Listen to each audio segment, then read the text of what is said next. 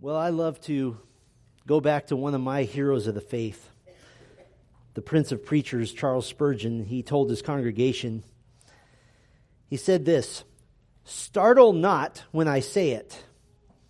I fear that many men proudly ask to be humble. They desire to be humble in order that they may be admired for it." And that word humility, it's an easy enough word to understand, but it's a massive topic of discussion. It's something we generally agree upon and yet have such difficulty implementing it in our own lives. In fact, it's a concept that a lot of unbelievers would say, non-Christians would say that they value humility, although the non-Christian is by definition one who has not humbled himself before God in repentance. Humility can be wrongly characterized as thinking lowly thoughts about yourself as opposed to thinking lofty thoughts about yourself, when in fact, we've already tripped up in that the focus of our thinking is already ourselves. And so humility is the idea I'd like to examine today. We've just begun now walking through John 13 and 14. Turn with me to John chapter 13 and we'll look at verses 12 through 17 today. And our purpose in these chapters is to try to examine the idea of what we're calling the triumphant Christian life. A life that's characterized by certain elements which round out a mature, robust walk with the Lord. And this passage in John 13 and 14, this is very exciting to us because this is what's often called the farewell discourse or the upper room discourse of Jesus Christ. And this is exciting because this is the last night before his arrest and his crucifixion, and now he's imparting wisdom to his disciples, everything that they need to hear to carry on his ministry after he's gone. And so these are the most important things that he has chosen to say on this last night with them. And so we'll see in these chapters that Jesus is giving weighty and lofty and practical wisdom from which we also can glean principles concerning a triumphant Christian life. Jesus and the disciples are in the upper room, prepared for them to receive the Passover meal together. Supper has been served, it's on the table, and Jesus stopped before they ate to give a demonstration. And it was an unusual act to create a teachable moment, and he will wash the feet of the disciples. Now, we looked last time at the actual details of the foot washing and why this was such a humble act. In the first 11 verses, we said that Jesus was giving the lesson of washing away of sins, that he must wash away your sins in order for you to have a part with him. But he made a very specific point to speak about the relational forgiveness involved between a believer in Christ and the Lord, that we need to have our feet washed regularly, meaning that all of us has been washed. Our entire body is washed, spiritually speaking, but we have our feet washed on the regular basis, meaning that we confess sin. And we said that confession of sin means to agree with God about our sin. It doesn't mean we're adding to our salvation. It doesn't mean we're regaining our salvation in some way, but we're maintaining this beautiful and unbroken relationship with our Heavenly Father through confession. But now Jesus changes subjects and he uses the foot washing example for a specific lesson, and it's a lesson in humility. Now, last time we said that the first element of the triumphant Christian life is a confession-filled life, and today we'll say that it is a humility-filled life. A humility-filled life. Now, we've already taught through the first 11 verses, but let's read those again to regain our context and our setting. So we'll read verses 1 through 17 this morning. Follow along with me in John chapter 13, verse 1. Now before the feast of the Passover, when Jesus knew that his hour had come to depart out of this world to the Father, having loved his own who were in the world, he loved them to the end. During supper, when the devil had already put it into the heart of Judas Iscariot, Simon's son, to betray him, Jesus, knowing that the Father had given all things into his hands and that he had come from God and was going back to God, rose from supper. He laid aside his outer garments and taking a towel, tied it around his waist. Then he poured water into a basin and began to wash the disciples' feet and to wipe them with the towel that was wrapped around him. He came to Simon Peter, who said to him, "Lord, do you wash my feet?" Jesus answered him, "What I am doing you do not understand now, but afterward you will understand." Peter said to him, "You shall never wash my feet." Jesus answered him, "If I do not wash you, you have no share with me." Simon Peter said to him, "Lord, not my feet only, but also my hands and my head." Jesus said to him, "The one who is bathed does not need to wash except for his feet, but is completely clean. And you are clean, but not every one of you." For he knew who was going to betray him. That was why he said, "Not all of you are clean." When he had washed their feet and put on his outer garments and resumed his place, he said to them, "Do you understand what I have done to you? You call me teacher and Lord, and you are right, for so I am. If I then, your Lord and teacher, have washed your feet, you also ought to wash one another's feet. For I have given you an example, that you also should do just as I have done to you. Truly, truly, I say to you, a servant is not greater than his master, nor is a messenger greater than the one who sent him. If you know these things, blessed are you if you do them." Well, I'd like to divide these verses, 12 through 17, into just 4 explanations of humility. 4 explanations of humility. The first we'll call the example of humility. The example of humility. Verse 15, Jesus said, "For I have given you an example." It's a word that just means a pattern or a model. It's a generic word. It's not a moralistic word one way or another. It just means a pattern to follow. You can follow a bad pattern. You can follow a good pattern. The implication here obviously is this is a good pattern, something to emulate. And so he explains this example in verses 12 through 14. Verse 12, when he had washed their feet and put on his outer garments and resumed his place, he said to them, "Do you understand what I have done to you?"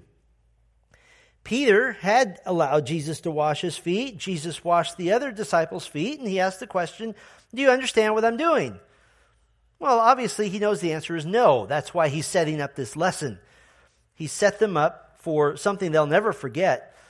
We know this last time that Jesus had dressed down like a servant in verse 4, that he laid aside his outer garments. He took a towel, tied it around his waist. It would have been a large garment that he would tie around his waist, but also have enough to dry feet with it as well.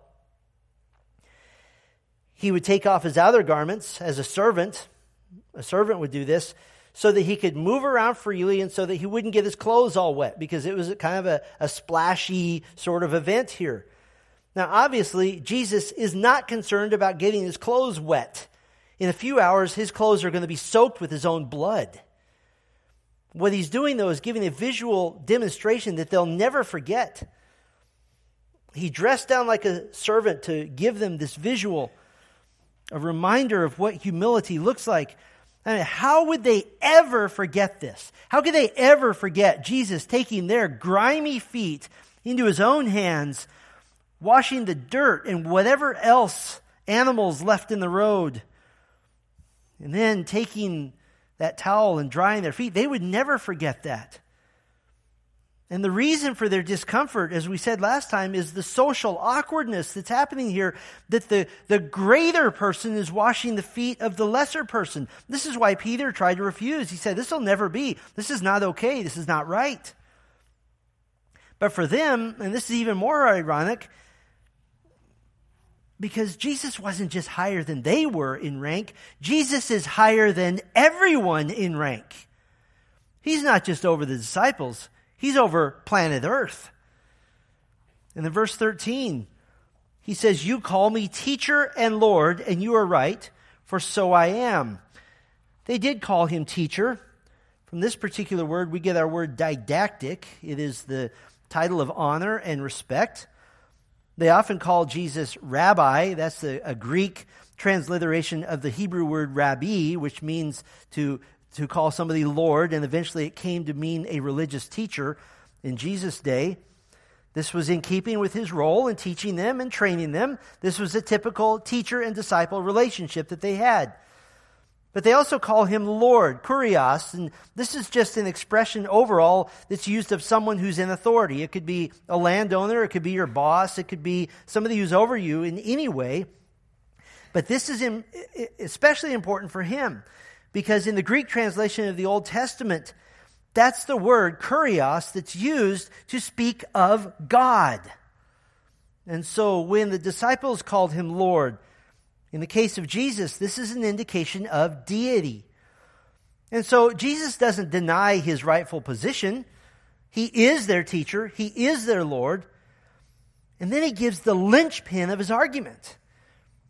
He'll make an airtight case that they must humble themselves in their service as followers of Christ. Verse 14, if then your Lord and teacher, and notice he switched him, now he's talking about himself as God and your teacher. If I then, your Lord and teacher, have washed your feet, you also ought to wash one another's feet. In verse 13, when he says, you call me teacher and Lord, the Greek literally says, you call me the teacher and the Lord. Now, normally, this would mean you need a direct object or a modifier. The teacher from Galilee, or the Lord of the 12 disciples. And so English translations rightly translate it simply as a name they call him. You call me teacher, you call me Lord. Your teacher, though, in that time, he wasn't just a paid employee of the local public school district that you moderately respected. Your teacher was someone you lived your life with. You sat under his teaching. You learned from him. You lived your life around him. You would even serve your teacher. He was pouring the knowledge of God into you and into your life. And therefore, he rightly expected to be provided for by you and to be served by you. As a matter of fact, speaking of foot washing, one class of society which was in fact expected to wash feet was the pupil and student washing the feet of the teacher. Now, even though here the use of teacher and Lord speaks of the name they called him directly, there's a bigger picture here. In the context of all of the Gospels, when they spoke of Jesus, when they spoke of him indirectly to others, they did use the designation, the teacher, John 11, and the Lord, John 20, John 21, implying, of course, that Jesus is the ultimate teacher and the ultimate Lord. Even John, in his gospel, in narrating these events, sometimes refers to Jesus in this honoring fashion, calling him the Lord in John 6 and in John 11, as if there is no other. Meaning, of course, that the linchpin, the final nail in the argument of Jesus, he's told them something previously unthinkable. He said, if I have washed your feet, then you should wash one another's feet. This was absurd. This was socially unacceptable. Social equals did not wash one another's feet. But by someone who is greater than them washing the lesser's feet, now he's cornered them. They don't have a choice.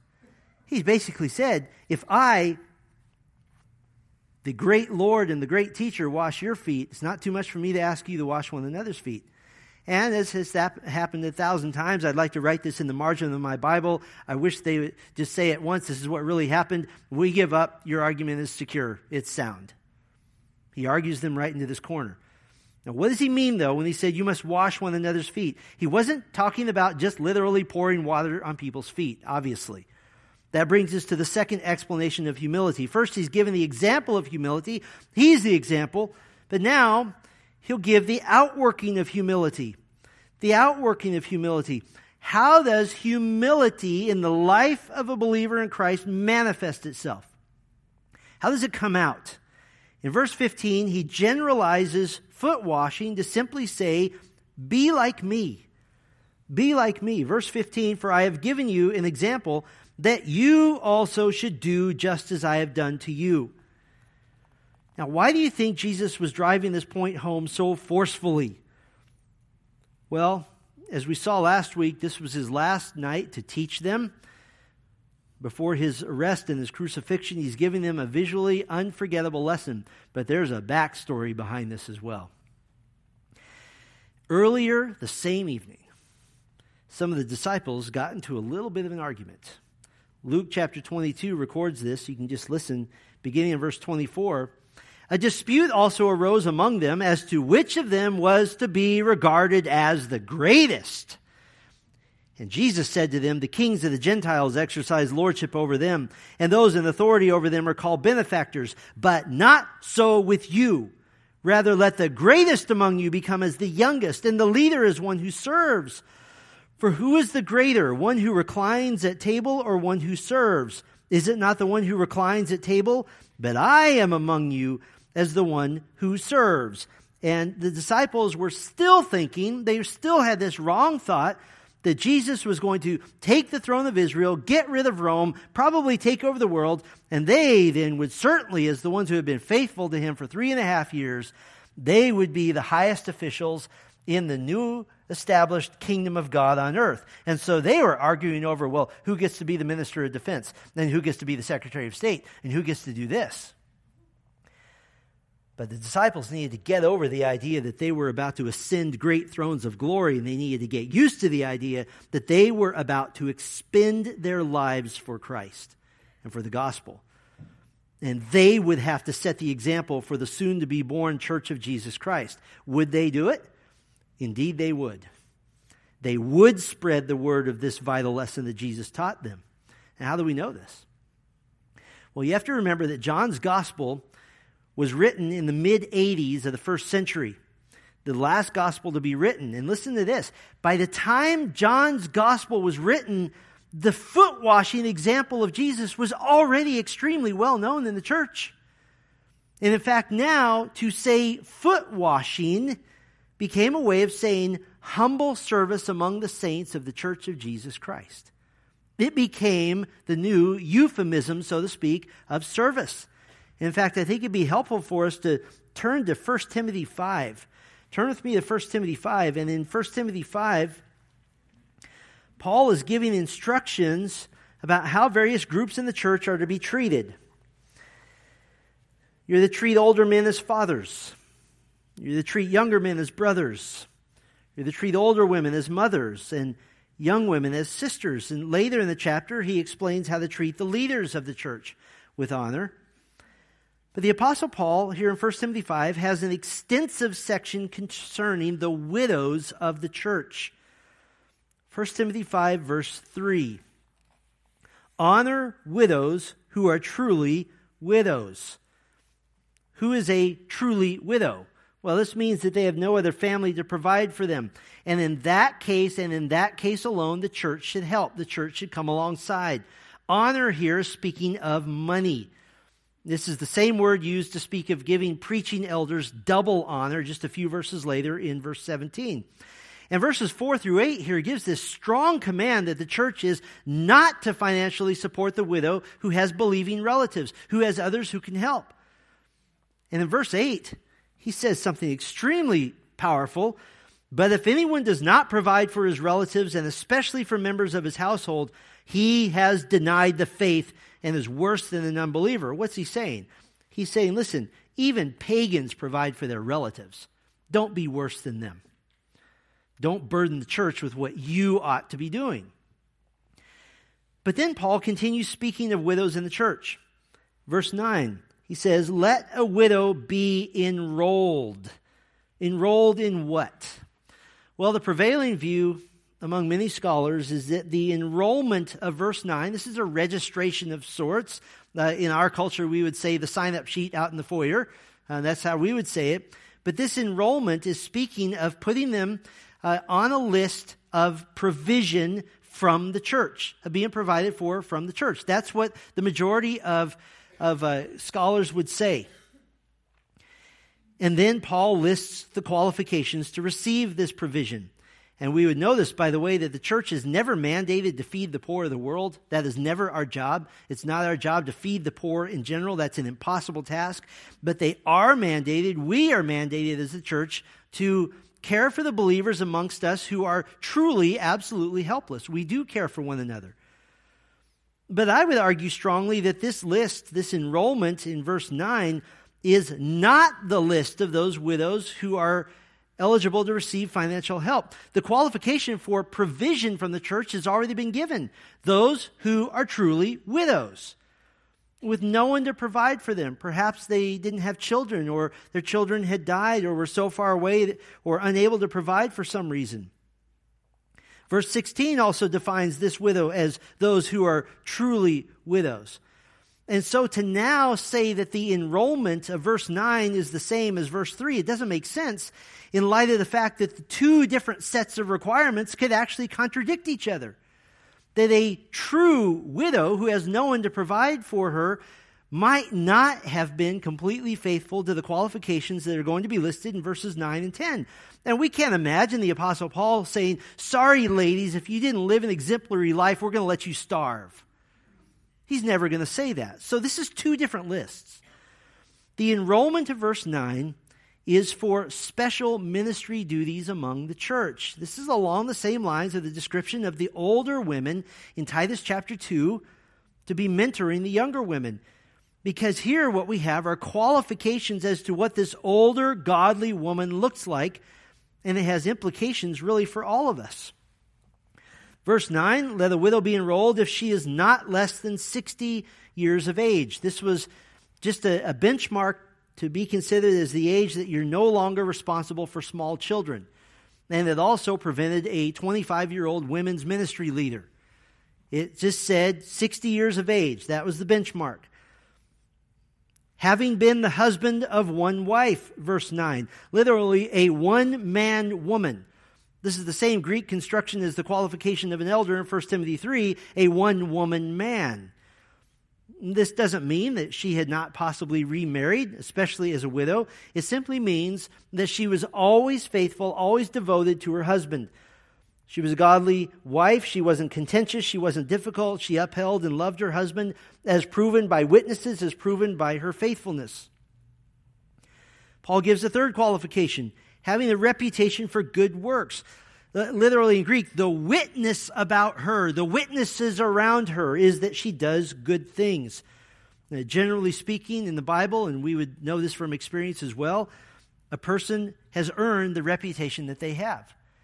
And so she's earned this reputation for good works. Another qualification now in verse 10 also, if she has brought up children. Again, Paul returns to the focus of the home. Now, this must be more than just having given birth to children. That's not a spiritual qualification. That's a biological function. This is more than just birthing children.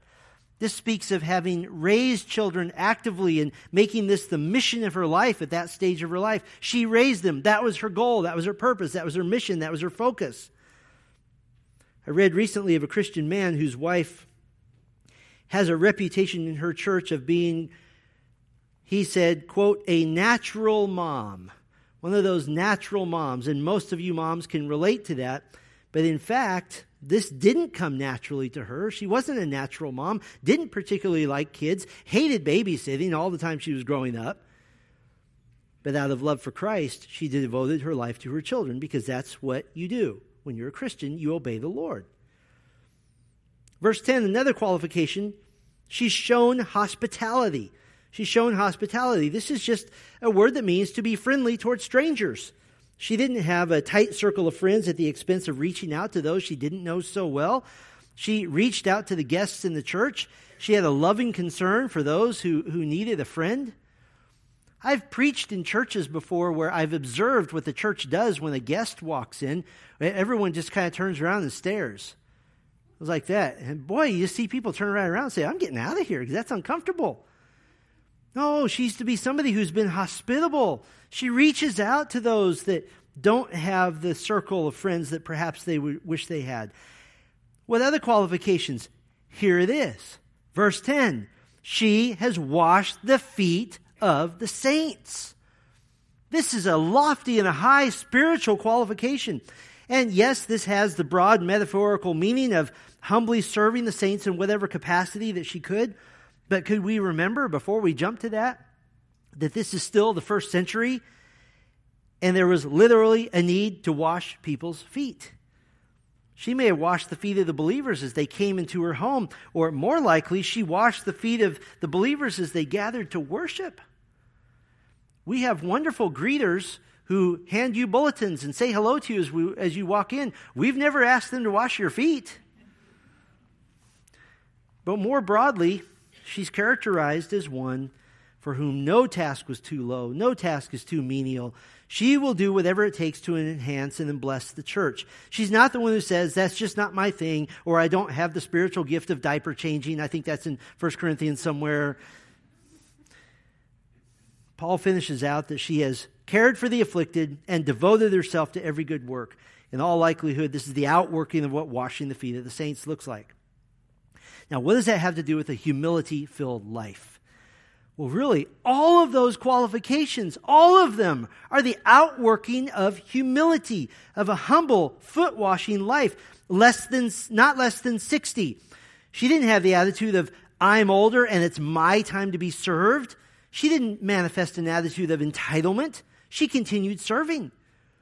The wife of one husband, she had humbly submitted herself to the care and authority of a sinful man.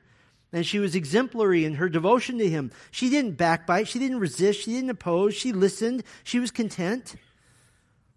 Having the reputation for good works. Humility works itself out in a natural concern for others. She didn't have to tell people that she liked to serve. She just did it. That's humility. If she had brought up children. Listen, modern feminism is actually an oxymoron because there's nothing modern about feminism. The ancient Roman Empire had its own version of radical feminism as well. And so this particular woman would have gone against her cultural conventions of self-seeking goals and instead had devoted herself to her children. That takes great humility because children don't generally say thank you unless you train them to. And then for the first 15 years, they're just doing it out of habit. They don't mean it anyway most of the time. When you read The Cat in the Hat for the 1,000th time to your toddler, he didn't reach out to your hand and say, thank you, Mommy, for being concerned about my literacy and my future education. When you prayed over your babies for the 10,000th time, they don't coo and say, thank you, Mother, for being concerned about my spiritual welfare. They don't do that. And she's shown hospitality.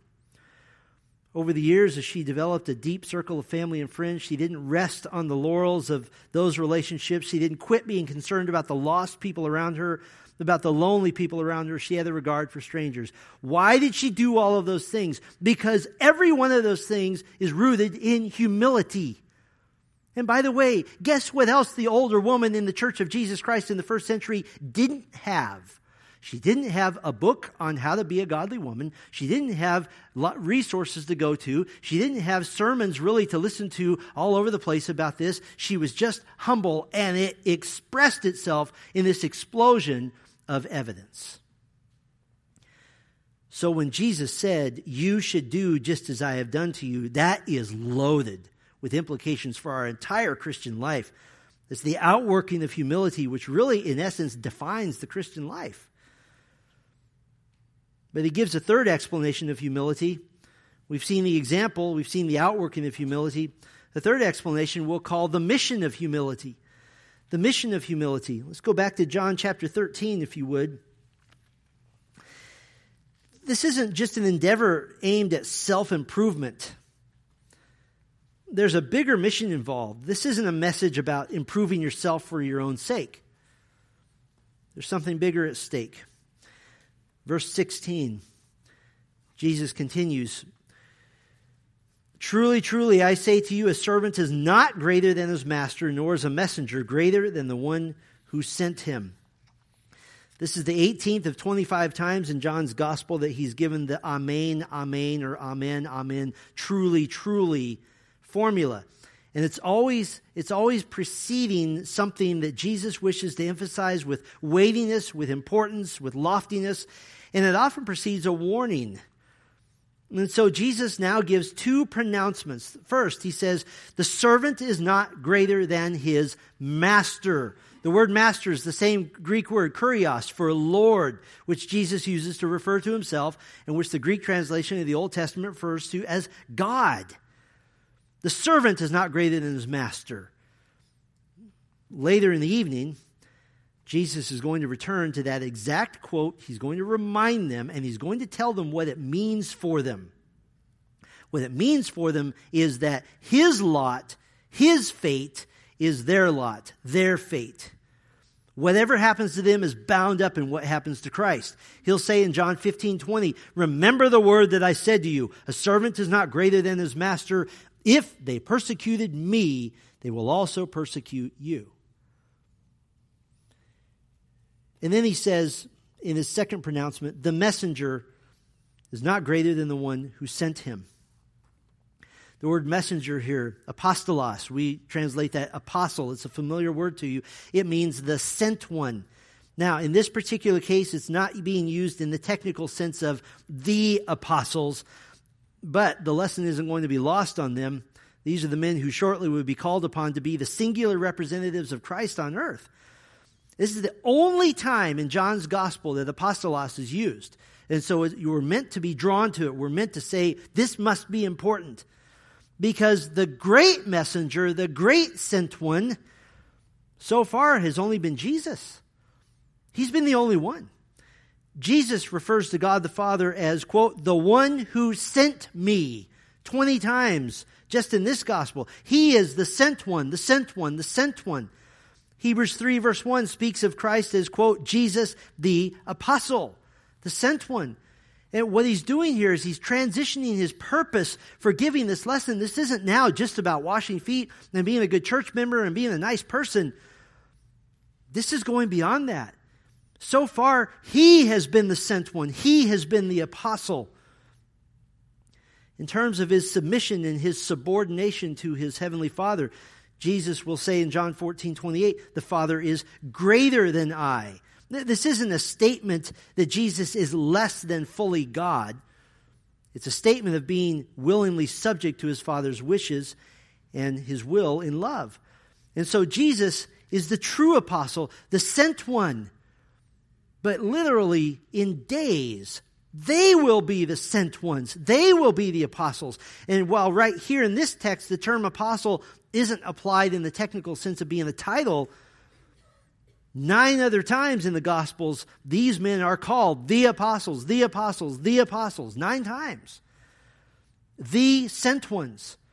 And so just as Jesus, the apostle, didn't act greater than the one who sent him, the Father, so these apostles, soon to be sent out, should not act greater than the one who sent them, Jesus. He's taking this to a whole new level because they will need to demonstrate Christ-likeness if the gospel is to be successful. Jesus added 2 more apostles later, Matthias to replace Judas, and the apostle Paul, who was met face-to-face with the ascended Jesus Christ on the road to Damascus.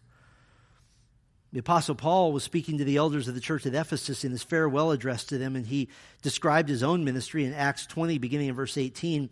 He said to them, "You yourselves know how I lived among you the whole time from the first day that I set foot in Asia, serving the Lord with all humility and with tears and with trials that happened to me through the plots of the Jews, how I did not shrink from declaring to you anything that was profitable."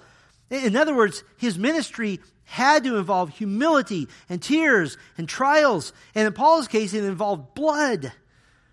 He needed courage to declare the truth, which is pleasing to God and not pleasing to man necessarily. And so if the one who is greater, Jesus Christ, isn't ashamed to be a humble servant, then the one who is lesser, the apostles, they shouldn't be ashamed to be humble servants as well. Because the successful ministry of the Church of Jesus Christ hinges on humility. It hinges on that. In fact, we could take this a step further. If you read the New Testament, there's no doubt that the greatest Christian who ever lived was the Apostle Paul. He proclaimed Christ. He suffered for Christ. He wept for Christ. He loved Christ. He wrote of Christ. In fact, he wrote the very words that we cherish as our own church's motto in ministry, Colossians 1:28, "Him we proclaim, warning everyone and teaching everyone with all wisdom, that we may present everyone mature in Christ." But we certainly can't discount the rest of the apostles. Each one of them lived an exemplary life of faithfulness to the mission of the gospel, the mission of proclamation. They were devoted to the church. They were devoted to Christ. They were devoted to one another. And each of them died a martyr's death for their faith, the possible exception being John, the author of this gospel. But he was banished by Emperor Domitian to the island of Patmos for his faith. The 2nd century theologian Tertullian wrote that after having been plunged in boiling oil, Domitian was frustrated that he couldn't kill John, and after miraculously being saved by God, and sent him to the island of Patmos. So if Jesus washed the apostles' feet and told them to do the same, and if the apostles lived a foot-washing life, then we ought to do the same, because that's how the gospel spreads. That's how Christ is exalted. There's no place for pettiness. There's no place for pride in the greater mission of the church to proclaim the gospel. You know why Satan loves conflict in the church? Because it takes our eye off the prize. It takes our eye off the souls who are going to hell, who don't care about the color of the carpet, don't care who's really in charge. They just need to have their sins forgiven. I'll put it this way. As soon as you've been placed in the boiling cauldron of oil for Christ, like John, as soon as you've been speared for Christ, as Thomas was, as soon as you've been crucified upside down after watching your wife die a horrific death and crucifixion, as did Peter, as soon as you've been executed by sword, as James was, as soon as you've been crucified like Andrew was, as soon as you've been stoned to death like Philip was, as soon as you've been burned alive like Matthew was, as soon as you've been drowned as Nathaniel was, as soon as you've been crucified as James the Less was, as soon as you've been clubbed to death as Thaddeus was, as soon as you've been sawn in half alive as Simon the Zealot was, and as soon as you've been beheaded as Paul was, then you can complain about your rights and your privileges and assert how important you are. The mission of the gospel depended on the apostles learning this lesson, and they certainly did. Acts 17 called them the men who turned the world upside down. And they did it with humility. Well, Jesus gives one more explanation of humility. We've seen the example, the outworking, and the mission of humility. Finally, we'll look at the blessing of humility. The blessing of humility. This is where we see the fruit of humility, the flavor of the triumphant Christian life really exuding from our attitude and from our conduct. Verse 17, Jesus said, "If you know these things, blessed are you if you do them." If you know these things, it really means since you know these things. He knows they know it. He just told them. This is a conditional if-then statement. If condition A is true, then B is the consequence. And in this case, there's two conditions. First, if you know these things, that condition's already been met. But the second condition is if you do them. And there's an implied then you are blessed. It just means you're happy, you're fortunate. And so the exhortation is that the triumphant Christian life is a humility-filled life. But the promise that Jesus gives goes beyond that it's also a blessing-filled life, that you'll be blessed. And let me give you 4 blessings that you can expect because of humility. First, you can expect the blessing of trust. The blessing of trust. Ephesians 4:1-2 says, "I therefore, a prisoner for the Lord, urge you to walk in the manner worthy of the calling to which you have been called, with all humility and gentleness, with patience, bearing with one another in love." Humility is a Greek word that means lowliness of mind, that you don't have a swelled head. You don't think too much of yourself. And it's placed at the head, at the front, at the top of relational terms, like gentleness and patience and bearing with one another in love. Sadly, we all know somebody with whom you can never be truly fully close and transparent with them because they're keeping the record of wrongs. And as long as you behave yourself, those things will never come up again. But the minute you step on the wrong thing, then it comes up again. You're always waiting for the other shoe to drop. It's never actually real. And if you have burned someone badly with a berating tongue, with a pattern of impatience that is unrepentant, with harshness that's unrepentant, you may have at some level of relationship, you may have some sort of friendship, but it might not ever be the way it used to be. That's not a statement about forgiveness one way or another. It's just a factual consequence. Proverbs 18:19 says, "A brother offended is more unyielding than a strong city."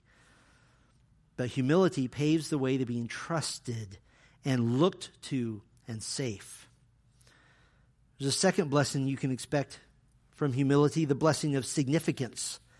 The blessing of significance. Now that sounds like an oxymoron, the significant, humble person. But follow my logic. Follow the result of humility. Philippians 2, verse 3.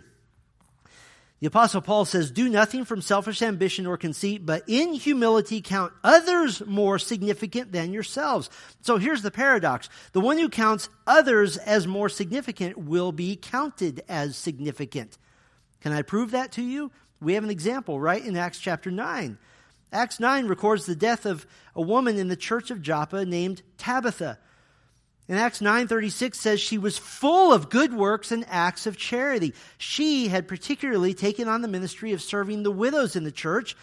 They were in the upper room where Tabitha's body had been lain, and the Apostle Peter was sent for.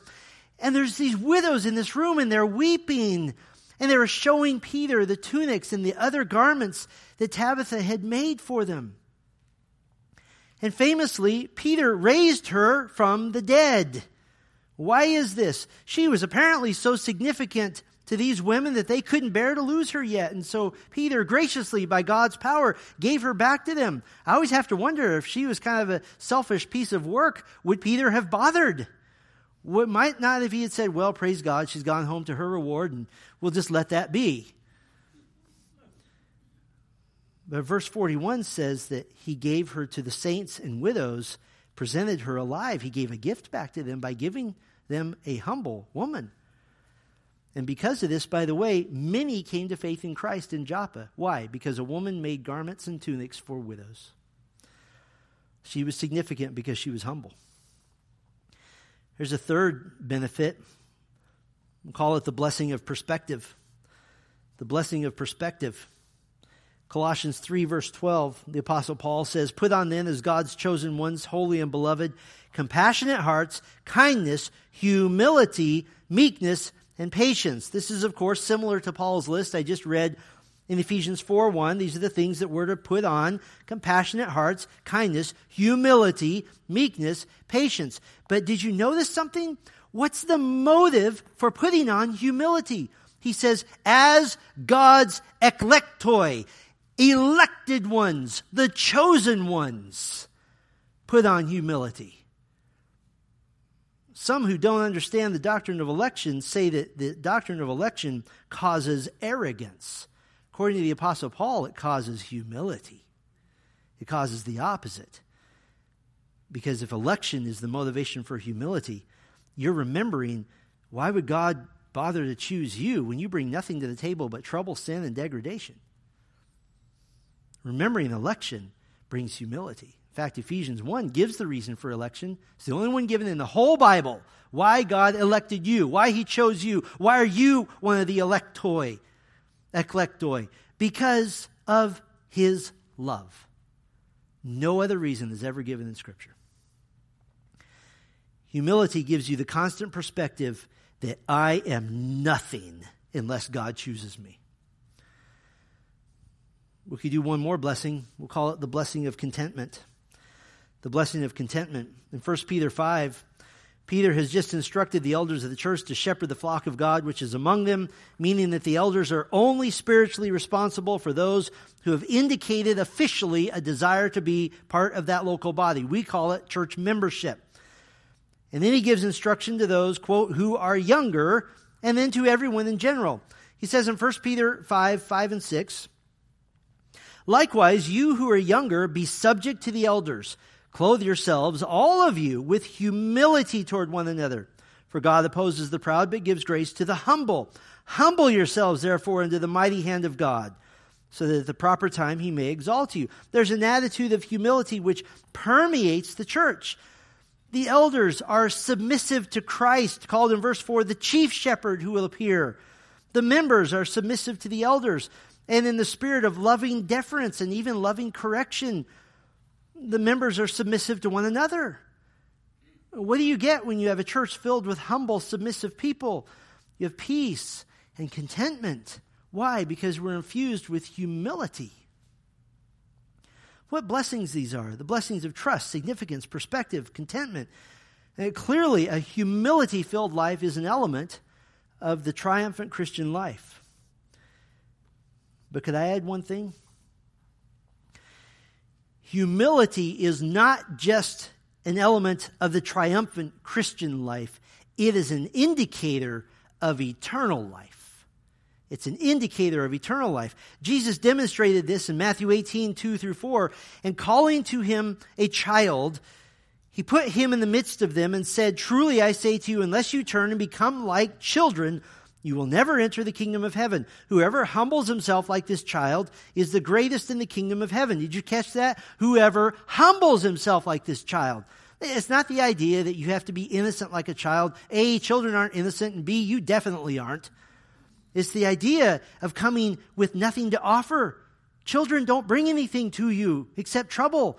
They come with helplessness and weakness and powerlessness. No 3-year-old comes to Christ and says, "Let me tell you all the good things I've done in the last 36 months. They come with nothing. James, the half-brother of Jesus, wrote in James 4, verse 6, "God opposes the proud but gives grace to the humble." He's quoting Proverbs 3:34, which says that that's the difference between a follower of God and a rebel against God. The humble follows God, the proud doesn't. Job 22:29 says that God, quote, "saves the lowly." This is a Hebrew word that means the bowed down, the stooped, the cowering, the completely helpless. And in fact, when Jesus said here in our text in verse 17, "If you know these things, blessed are you if you do them," what does that sound like? That sounds like a beatitude, doesn't it? And in fact, it is. It is a classic beatitude formula, saying that you're happy or you're blessed if you do such and such. A beatitude, very simply, is a positive evaluation of a person based on the fact that that person is meeting a certain requirement. If you do such and such, that means you're happy. It means you're blessed. Jesus only gives 2 beatitudes in all of John's gospel, this one, and then in chapter 20, verse 29, "Blessed are those who have not seen and yet have believed." And of course, the most famous beatitudes are those found at the introduction to the Sermon on the Mount in Matthew 5. "Blessed are the poor in spirit, for theirs is the kingdom of heaven." And we could go down through all the beatitudes, but that doesn't imply that some believers are blessed and others are not. This teaches what kingdom citizens are, as do all of the Beatitudes. In other words, saved people are poor in spirit, for theirs is the kingdom of heaven. They have a low view of themselves as sinners and a high view of God as the only righteous one. They're poor in spirit. So how do we apply the formula of a beatitude that speaks of the quality of a saved person back to John 13:17? Well, we can reasonably say, if you know these things, saved are you if you do them. Not that you're earning your salvation, but you are demonstrating your salvation. How do we know this? The very next verse confirms that this is what he's talking about. Verse 18, "I am not speaking of all of you. I know whom I have chosen." He's already said earlier that they are clean, all of them, except one. And now he's saying that they will all be blessed in their humility, except one, Judas, the betrayer. You see, more than humility just being an element of the triumphant Christian life, it is an element of the Christian life, period. There's no such thing as a Christian who is perpetually proud. Now, we act in pride, and we do prideful things, and we say things that are prideful, but by definition, we are repentant. I began this morning with the Prince of Preachers, C.H. Spurgeon, and I'd like to end with him as well. The great Spurgeon was preaching on the idea of humility, and he said to his congregation, "I know that I am nothing, say you. Yes, but you would not have had grace enough to know you were nothing if God had not given it to you. To be nothing is ours by nature, but to know that we are nothing and to confess that we are nothing is a gift of His grace." Our Father, we thank you so much for this text which so clearly speaks to us. Not only do we want to live a triumphant Christian life, not only do we desire, Lord, to be confession-filled and to be humility-filled, but as we see very soberly here, It is also an element of just being a Christian. That we must have humbled ourselves first and foremost before you. We must have knelt before the throne of the King of Kings and acknowledged that we are lost in our sin. We are utterly helpless. We must be like that child who brings nothing except pain and difficulty and trouble. And so ultimately, the definition of a Christian is one who has humbled himself in forgiveness. It is not some sort of journey. It is not some sort of quest to work our way into Christianity. Either we are converted or we are not. And there's a moment in time in which the Holy Spirit humbled us, turned our eyes upon Christ, and bent our knees to the King of Kings. And so, Lord, it is my prayer this morning that every person here has humbled themselves before the Lord Jesus Christ. As if we do not humble ourselves now, we will be humbled later. Those are our only two options as human beings. And so, Lord, I would pray for a man or a woman or a boy or a girl who has not humbled himself and who still thinks that perhaps he has some little thing to give to God, some little thing to make him appealing to the Lord.